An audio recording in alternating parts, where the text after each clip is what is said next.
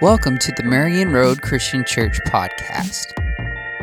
Marion Road exists to glorify God through worship, sharing the good news, making and developing disciples, and serving others. I'd like to begin the sermon today by talking about baseball cards, if you will hang with me for a few moments. Because back in my day, if I'm old enough to be able to use phrases like that, baseball cards came out once a year. There would be one set released at the beginning of the season, and every player in Major League Baseball would have one card, and on the front of the card would be their picture, and on the back would be their statistics from their career up to that point. But in the last few years, baseball card company Topps has started what they call Topps Now. And what that means is every day Topps produces a limited number of cards that commemorate events that happened in the games that took place on the day before. So I was on the Topps Now website on Wednesday last week for sermon research. It was work related. And you might know that on Tuesday night, Royce Lewis of the Twins had returned from injury for the first time in over a year, I believe, and had hit a home run in his first game back from injury. And so if you had wanted, on Wednesday morning, you could have gotten on the Topps Now website and ordered a card from that game on the night before to commemorate what had happened. And I don't tell you all this just to give you a commercial about baseball cards, but because the slogan for Topps Now is the sentence, "Your hero, your team, your moment." The word "your" shows up 3 times in a 6-word slogan. Topps Now provides as personalized and specific of a baseball card as is possible. And I don't have a problem with the business model or the advertising strategy of Topps Now. I think it's a good idea. I think it's interesting, but I think it's worth reflecting on the philosophy that's underneath a slogan such as "Your hero, your team, your moment." Because the priority there in the slogan is providing you with exactly what you want. And Topps Now is one example, but there are all kinds we could look at in our world and find that same line of thinking. We are bombarded with messages every day that it is up to you to find the most meaningful thing for you. And call me a pessimist, whatever you like, but as prevalent as that message is in our world, I am not convinced that it is beneficial. We are told we have to find meaning for ourselves, and that pursuit is slowly killing us. I mean, have you been to the cereal aisle in a grocery store lately? I mean, there are more choices than you could ever imagine. And in my world, there's only one brand of cereal that anyone needs to concern themselves with, and that's Cinnamon Toast Crunch, and we can all agree on that and move on. But if you walk down the cereal aisle at a grocery store, even if you're locked in and know exactly what you're going to buy, you have to about, okay, what box am I going to get? What size is going to give me the best deal? They have all these promotions and variations, and you have to kind of pause and look and say, is this actually the original, or is it some weird variation that I don't want to concern myself with? And then you have the generic brands close by, and they're a little cheaper, and so you have to weigh the pros and cons of, do I want to pay a little more to get a better product, or is it worth saving a few bucks here? But then if you were to take a step back and say you wanted to get a different kind of cereal completely, you look around this aisle and you have every option you could ever imagine. You have healthy cereal, sugary stuff, you have stuff for kids, stuff marketed to adults, you have every kind of vitamin or mineral, easy for me to say, that you could ever want, and probably a few more that you don't want. And as you're standing in that cereal aisle, you are free to buy whatever cereal you wish. In fact, in the thinking of our world that we have to construct meaning for ourselves, we would be told that this is an ideal scenario because you have every option imaginable before you so that you can find exactly what is right for you. And that's a message we are fed in all sorts of places, not just in the cereal aisle. It sounds promising, but in reality, it is crippling. It sounds liberating, and it leaves us with a weight we were never meant to carry, constantly looking for meaning, constantly wondering if we have enough, desperate to write the script of our own story, and instead of being free to do as we please, we are left crushed, burned out, anxious, depressed, and alone. We are told that we are our own, that we are free to do whatever we please, and we are left adrift like a ship without a rudder or sail. So to try to cope, we medicate. And some drink, some take pills, some eat, some watch Netflix, some work longer hours, some exercise, some have an affair, some take vacations, some self-harm, some obsess over the news, some watch pornography, some play video games, some scroll social media, some surround themselves with people that will be impressed by them, but it is all an effort to cope with the feeling that we are not enough. And maybe I'm just being dramatic, but this narrative that we are our own and can construct our own meaning in life is a lie from hell that will destroy us if we buy it. We have the best medical care in the world. I mean, right now as I'm talking to you, I have two computers. I have one sitting on this pulpit in front of me. I have another one strapped to my wrist. I mean, imagine being told 20 years ago that this is a scenario that would even be possible. We're more connected than any other generation on earth has ever been able to be, and yet in both 2020 and 2021, expectancy in America decreased, the biggest 2-year decline our nation has seen in 100 years, largely due to deaths of despair such as drug overdoses and suicide. The best our world has to offer is to tell us that we just need to try a little harder, accumulate a little more, get one more rung up the ladder, buy one more toy, and then life will have meaning. And if you are your own, then only you can solve that ache that you feel, and our attempts to fix that our world puts forward are like trying to fix a gunshot wound with a Band-Aid. And instead, the message of the gospel tells us we are not our own, and that is a good thing. Over the next few weeks, we are going to be walking through a sermon series exploring the idea that we do not belong to ourselves. In fact, we belong to God. And when we know that, it brings us freedom. This sermon series was inspired by a book I actually read on vacation last year with the same name, and it's written by the author Alan Noble. And I mention that just because it was probably the best book I read in 2022. And yes, I read more than one book in that calendar year, so you can trust that recommendation. But that phrase, you are not your own, it comes to us originally from 1 Corinthians chapter 6, which is the passage of Scripture we're going to look at here in just a few moments. But it has also been used throughout church history. In 1563, there were some theological teachers gathered at Heidelberg University in Germany, and they composed a catechism, which is a series of question and answers that are designed to teach the basics of the faith to new believers. And they put together what is now called the Heidelberg Catechism, and that catechism begins with the question, what is your only comfort in life and death? And the answer to that question is on the next slide, which says that I am not my own, but belong with both body and soul, both in life and in death, to my faithful Savior, Jesus Christ. Instead of saying you are your own, so go figure it out for yourself, the gospel says every fiber of your being, every second of your existence belongs to Jesus, and that is a comfort. You do not belong to yourself. You belong to Christ because of what He's done for you, and that is the source of our meaning and purpose. The Apostle Paul gives this teaching to a church in a culture that desperately needs to hear it, just like our own.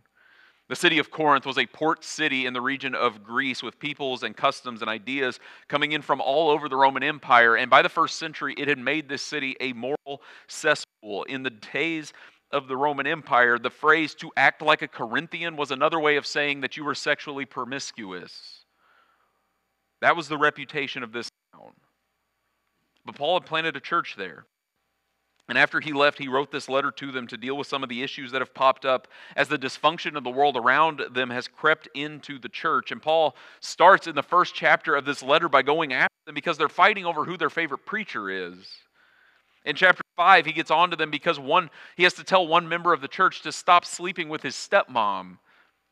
At the beginning of chapter 6, just before the passage we're about to read, he tells them that they should stop suing one another in court. Later in chapter 11, he will get on to them because people are getting drunk when they should be taking communion, and that is just scratching the surface. This is a church with issues. You may know that we belong to a movement of churches that goes by a few different names, but one of those names is the Restoration Movement. And that name comes from the fact that the founders of our movement had a desire to restore the church back to how it was in the time of the New Testament. And that is a good thing. I'm fully in support of it, as long as the church from the New Testament we're trying to be like is not Corinth. This is a church full of messy people. And yet Paul, and more importantly God, did not give up on them. And I am glad for that, because it says God will not give up on us. Because this church in Corinth, just like us, is trying to figure out what does it mean to follow Jesus in the time and place where they find themselves. And in this passage, Paul's correcting them because they bought into some of the teachings from Greek philosophy around them that the body was a bad thing. The Stoic philosopher Epictetus, who lived a little bit after Paul, he once wrote that I am a poor soul shackled to a corpse.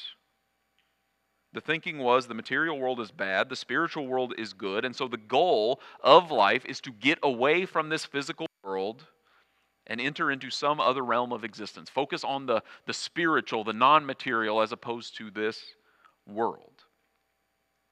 And when that's your belief about the world around you and your own body, that the next step then goes in one of two directions. One option is to go in the direction of denying yourself any and all pleasure or fulfillment or anything like that, avoiding anything material as much as you can.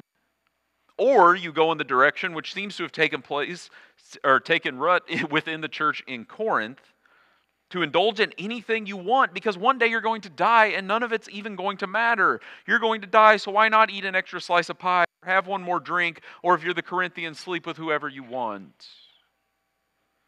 But the gospel says something different. The gospel says that if we are one person, body and soul, who fully belongs to Christ, what we do with our bodies matters to God. We belong to God. We are not our own, and that gives us our meaning and our purpose. And so to show that, Paul gives a principle in verses 12 to 14 of this passage, and then he applies that principle in verses 15 to 20. So I'm going to split this passage into two parts for us and start with 1 Corinthians 6, verses 12 to 14. Paul writes, I have the right to do anything, you say, but not everything is beneficial. I have the right to do anything, but I will not be mastered by anything. You say food for the stomach and the stomach for food, and God will destroy them both. The body, however, is not meant for sexual immorality, but for the Lord, and the Lord for the body. By his power, God raised the Lord from the dead, and he will raise us also. Paul begins by quoting and correcting some of the slogans that are being thrown around among the Corinthians. And this could have been necessary, at least in part, because these slogans have come from distortions of Paul's own teaching. Starting in verse 12, apparently some people are saying, I have the right to do anything. And we could maybe see how someone could get there if they misunderstood what Paul taught about what it means to be free in Christ. Someone might hear Paul preach that you were trapped in bondage to sin. Jesus has come and he has set you free from the life of sin, and you could hear that and then decide, well, that must mean I'm free to do whatever I want. And Paul responds to that and says, sure, the grace of God means you are free from what used to hold you in bondage, but that doesn't mean you can do whatever you want. Not everything is beneficial. Just because you can do something does not mean that you should. You have the right to do whatever you want, but be careful, because that could turn into putting yourself back into bondage. You could decide you're free to consume alcohol, but allow that freedom to turn into the bondage of addiction or any number of other examples. Freedom in Jesus does not mean freedom to do whatever you want. That would be freedom that says you are your own. Freedom in the gospel says you belong to Jesus, and that's the source of your meaning and purpose. Paul moves on to their next slogan in verse 13. Food for the stomach and the stomach for food, and God will destroy them both. This was a slogan used for sexual ethics by drawing a parallel between hunger and sexual desire, which all flows out of this thinking that what you do with your body does not matter. You get hungry, go eat some food. Food exists for hunger. One day you're going to die, and it won't matter what you had for breakfast that day, so eat whatever it is that you want. And the Corinthians have taken that thinking and applied it to their sexual desires. You have an appetite, you should act on it. It doesn't matter what you do or who you do it with, because one day you'll die. Food's for the stomach, sex is for your body, end of story. And again, you could see how someone could get there by distorting the teachings of Paul. In multiple places, even in this letter of 1 Corinthians, Paul will teach that we should give one another freedom on non-essential issues. A lot of time applying this principle to the issue of what to do with meat that has been offered as a sacrifice to other gods. In a city like Corinth, the odds are pretty good that if you go to the market and buy meat of any kind, it was probably offered as a sacrifice to some Roman or Greek god before it was brought to the market and put on sale. Which raises the question, if you follow Jesus, what do I do now? Do I just go ahead and buy it and consume it because it doesn't matter? I know that all these Greek and Roman gods aren't even real, so it's free. I'm free to do whatever I want. Or are you in some way participating in the worship of this idol by buying this meat? And to that issue, Paul's stance is essentially, do whatever you think is best underneath the guidance of the Holy Spirit, and love those who do things differently from how you have decided to do it. And it seems like at least some people in the church have applied that same line of thinking to their sexual lives, saying it doesn't really matter, it's a non-essential issue, I'm allowed to do whatever I want, everyone else should just be okay with that. And Paul says it is not that simple.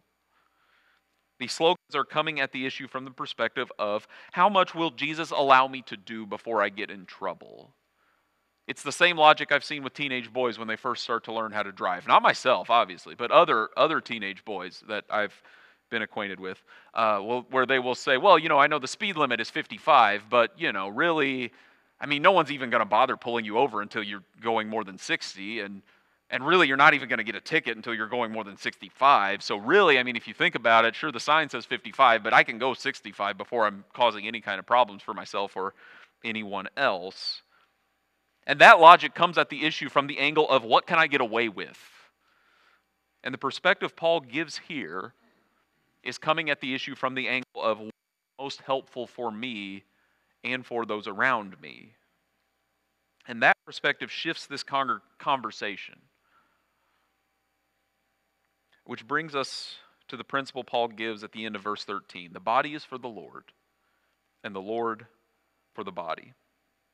Our body is not a hunk of meat we're stuck with until we die, so do whatever you want with it. It is a gift created by God to be used for His glory. Because we live in a broken world, we find ourselves confronted with our brokenness in our own bodies. We are limited by disease and injuries and things we've done to ourselves and things others have done to us. But that does not mean our bodies are bad. It does not mean God has made a mistake with us. It means God desires to use our bodies for His glory as He works through us. So we are not free to do whatever we want. But Christ sets us free so we can honor God, which is the principle Paul applies in these next few verses, picking up at verse 15. He says, do you not know that your bodies are members of Christ Himself? Shall I then take the members of Christ and unite them with a prostitute? Never. Do you not know that he who unites himself with a prostitute is one with her in body? For it is said, the two will become one flesh. But whoever is united with the Lord is one with Him in spirit. Flee from sexual immorality. All other sins a person commits are outside the body, but whoever sins sexually sins against their own body. Do you not know that your bodies are temples of the Holy Spirit who is in you, whom you have received from God? You are not your own. You were bought at a price. Therefore, honor God with your bodies. This issue is a different category from what food can you eat, because sexual intimacy brings two people together as one. So if we have been united with God through the Holy Spirit, that changes the conversation around how we are to behave, including but not limited to how we approach the issue of sex. And if you read Scripture, you will find time and time again that God created this to be a good thing to be enjoyed between a man and a woman who are committed to love one another unconditionally. Any deviation from that, no matter what it looks like, does not lead to our flourishing.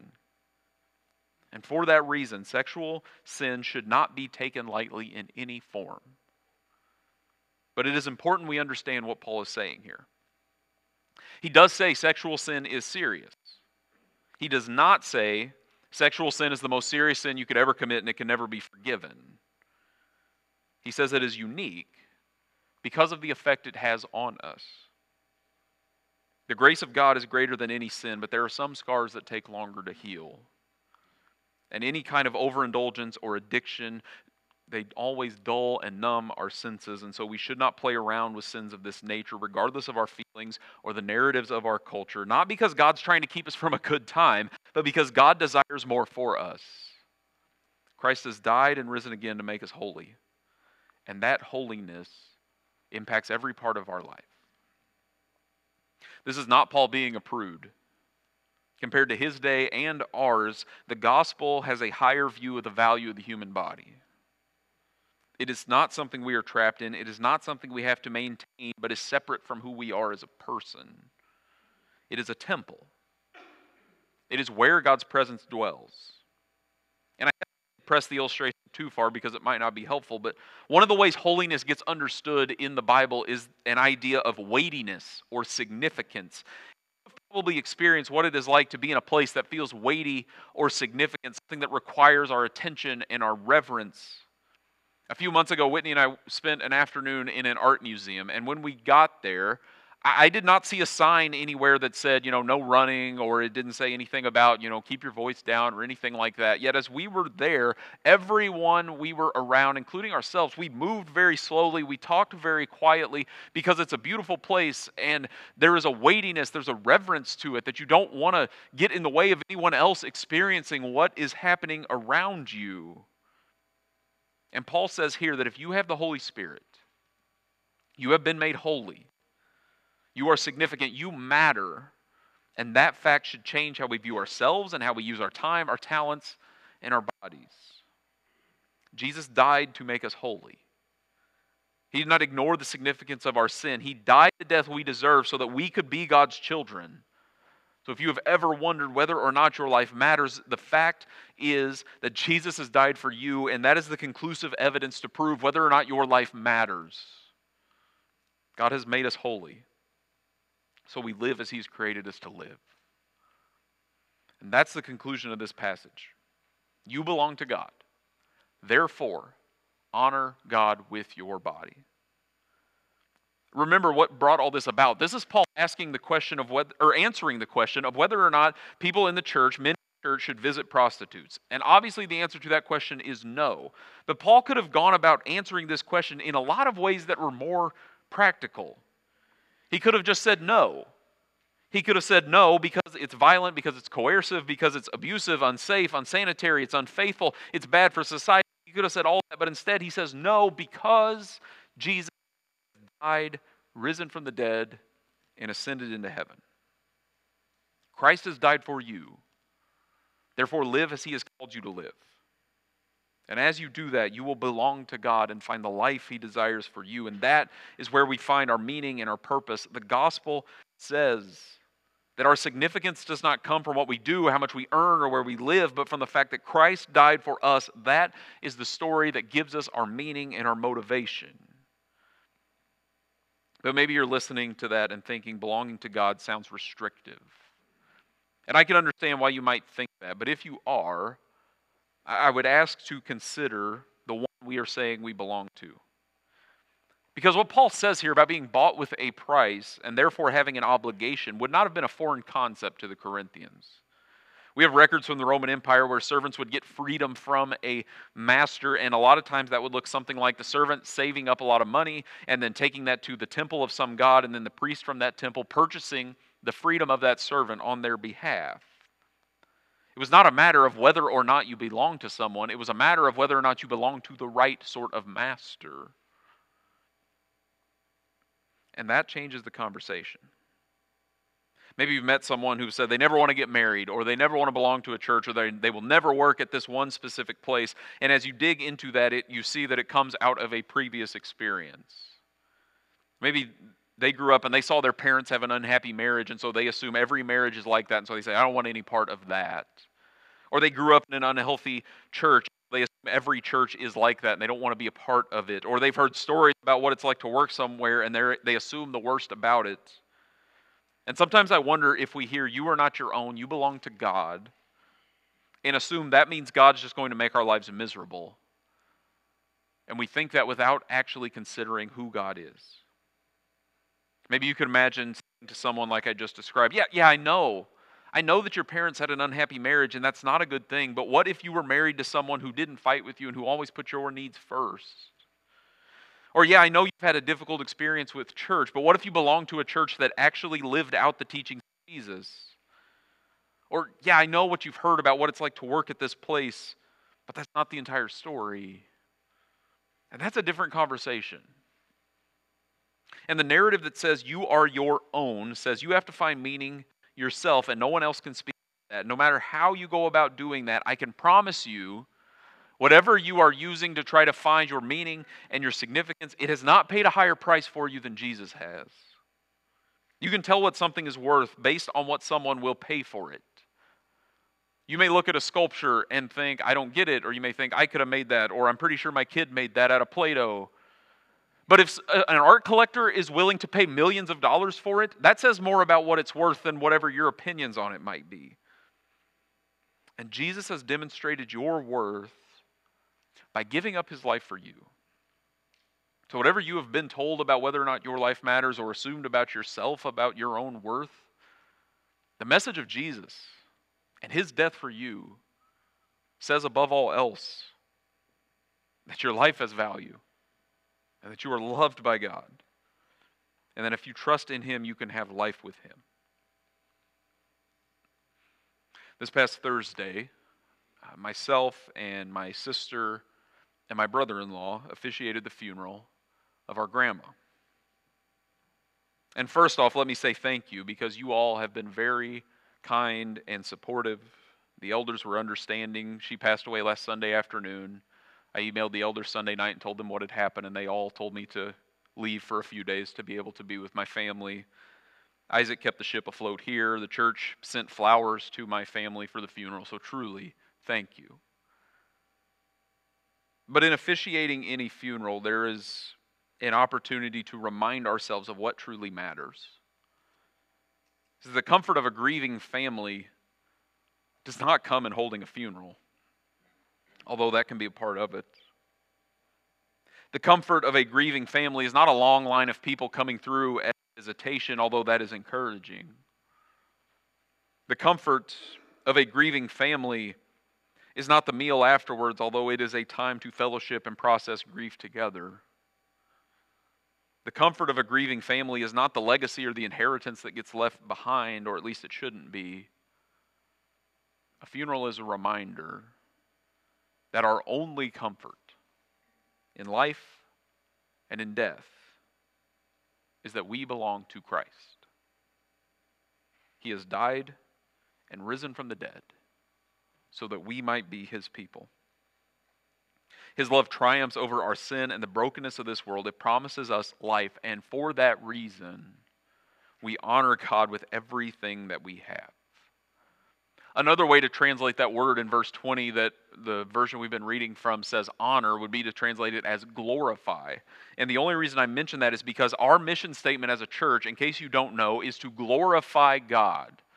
And that shows itself in all sorts of different ways, but that's where it starts. That is the through line of everything we do as a church. Our goal in it all is to bring glory and honor to God as a response to his perfect love shown for us in the death and resurrection of Jesus. So if you are a follower of Jesus, the call we have is to bring honor, to bring glory to God because of what he has done for the sake of those around us. If you're not a follower of Jesus, or if you have certain areas of life that do not belong to God, the message of Jesus tells us to give it up because it's not able to carry the weight we place upon it when we try to find our meaning in it. If there's anything we are not willing to give up for the sake of Christ, whether it's sex like Paul deals with here in this passage, whether it's our income, our time, our futures, whatever it might be, if we give that priority over Jesus, that is the thing we're trusting in. That is our God, not Christ, and it will not be able to bring us the meaning we hope it will. So if you have sin you need to repent of, if you have wounds that need to be healed, please reach to and trust. If it's here in this building, if it's somewhere else, so that you can hand that over to God, who loves you so much he gave his life for you. Because it's only in that, in truly, fully belonging to God, that we find comfort. Let's pray. God, we thank you that you are our rock, our firm foundation, our hope, our security, our stronghold, our comfort in life and in death. And because all that is true, because you've sent your Son to die on the cross and rise from the dead for us, God, we bow our knee before you. We acknowledge that you are the one true God. We acknowledge that our only hope, our only source of life comes from you and you alone. And we are grateful that as we bow our knees before you, that you fill us with the presence of your Spirit. And you empower us to bring glory and honor to you wherever that leads. So God, we come before you repenting of those times when we have trusted in ourselves or anything else instead of in you. And we acknowledge that when we try to find life on our own, we often and always fail.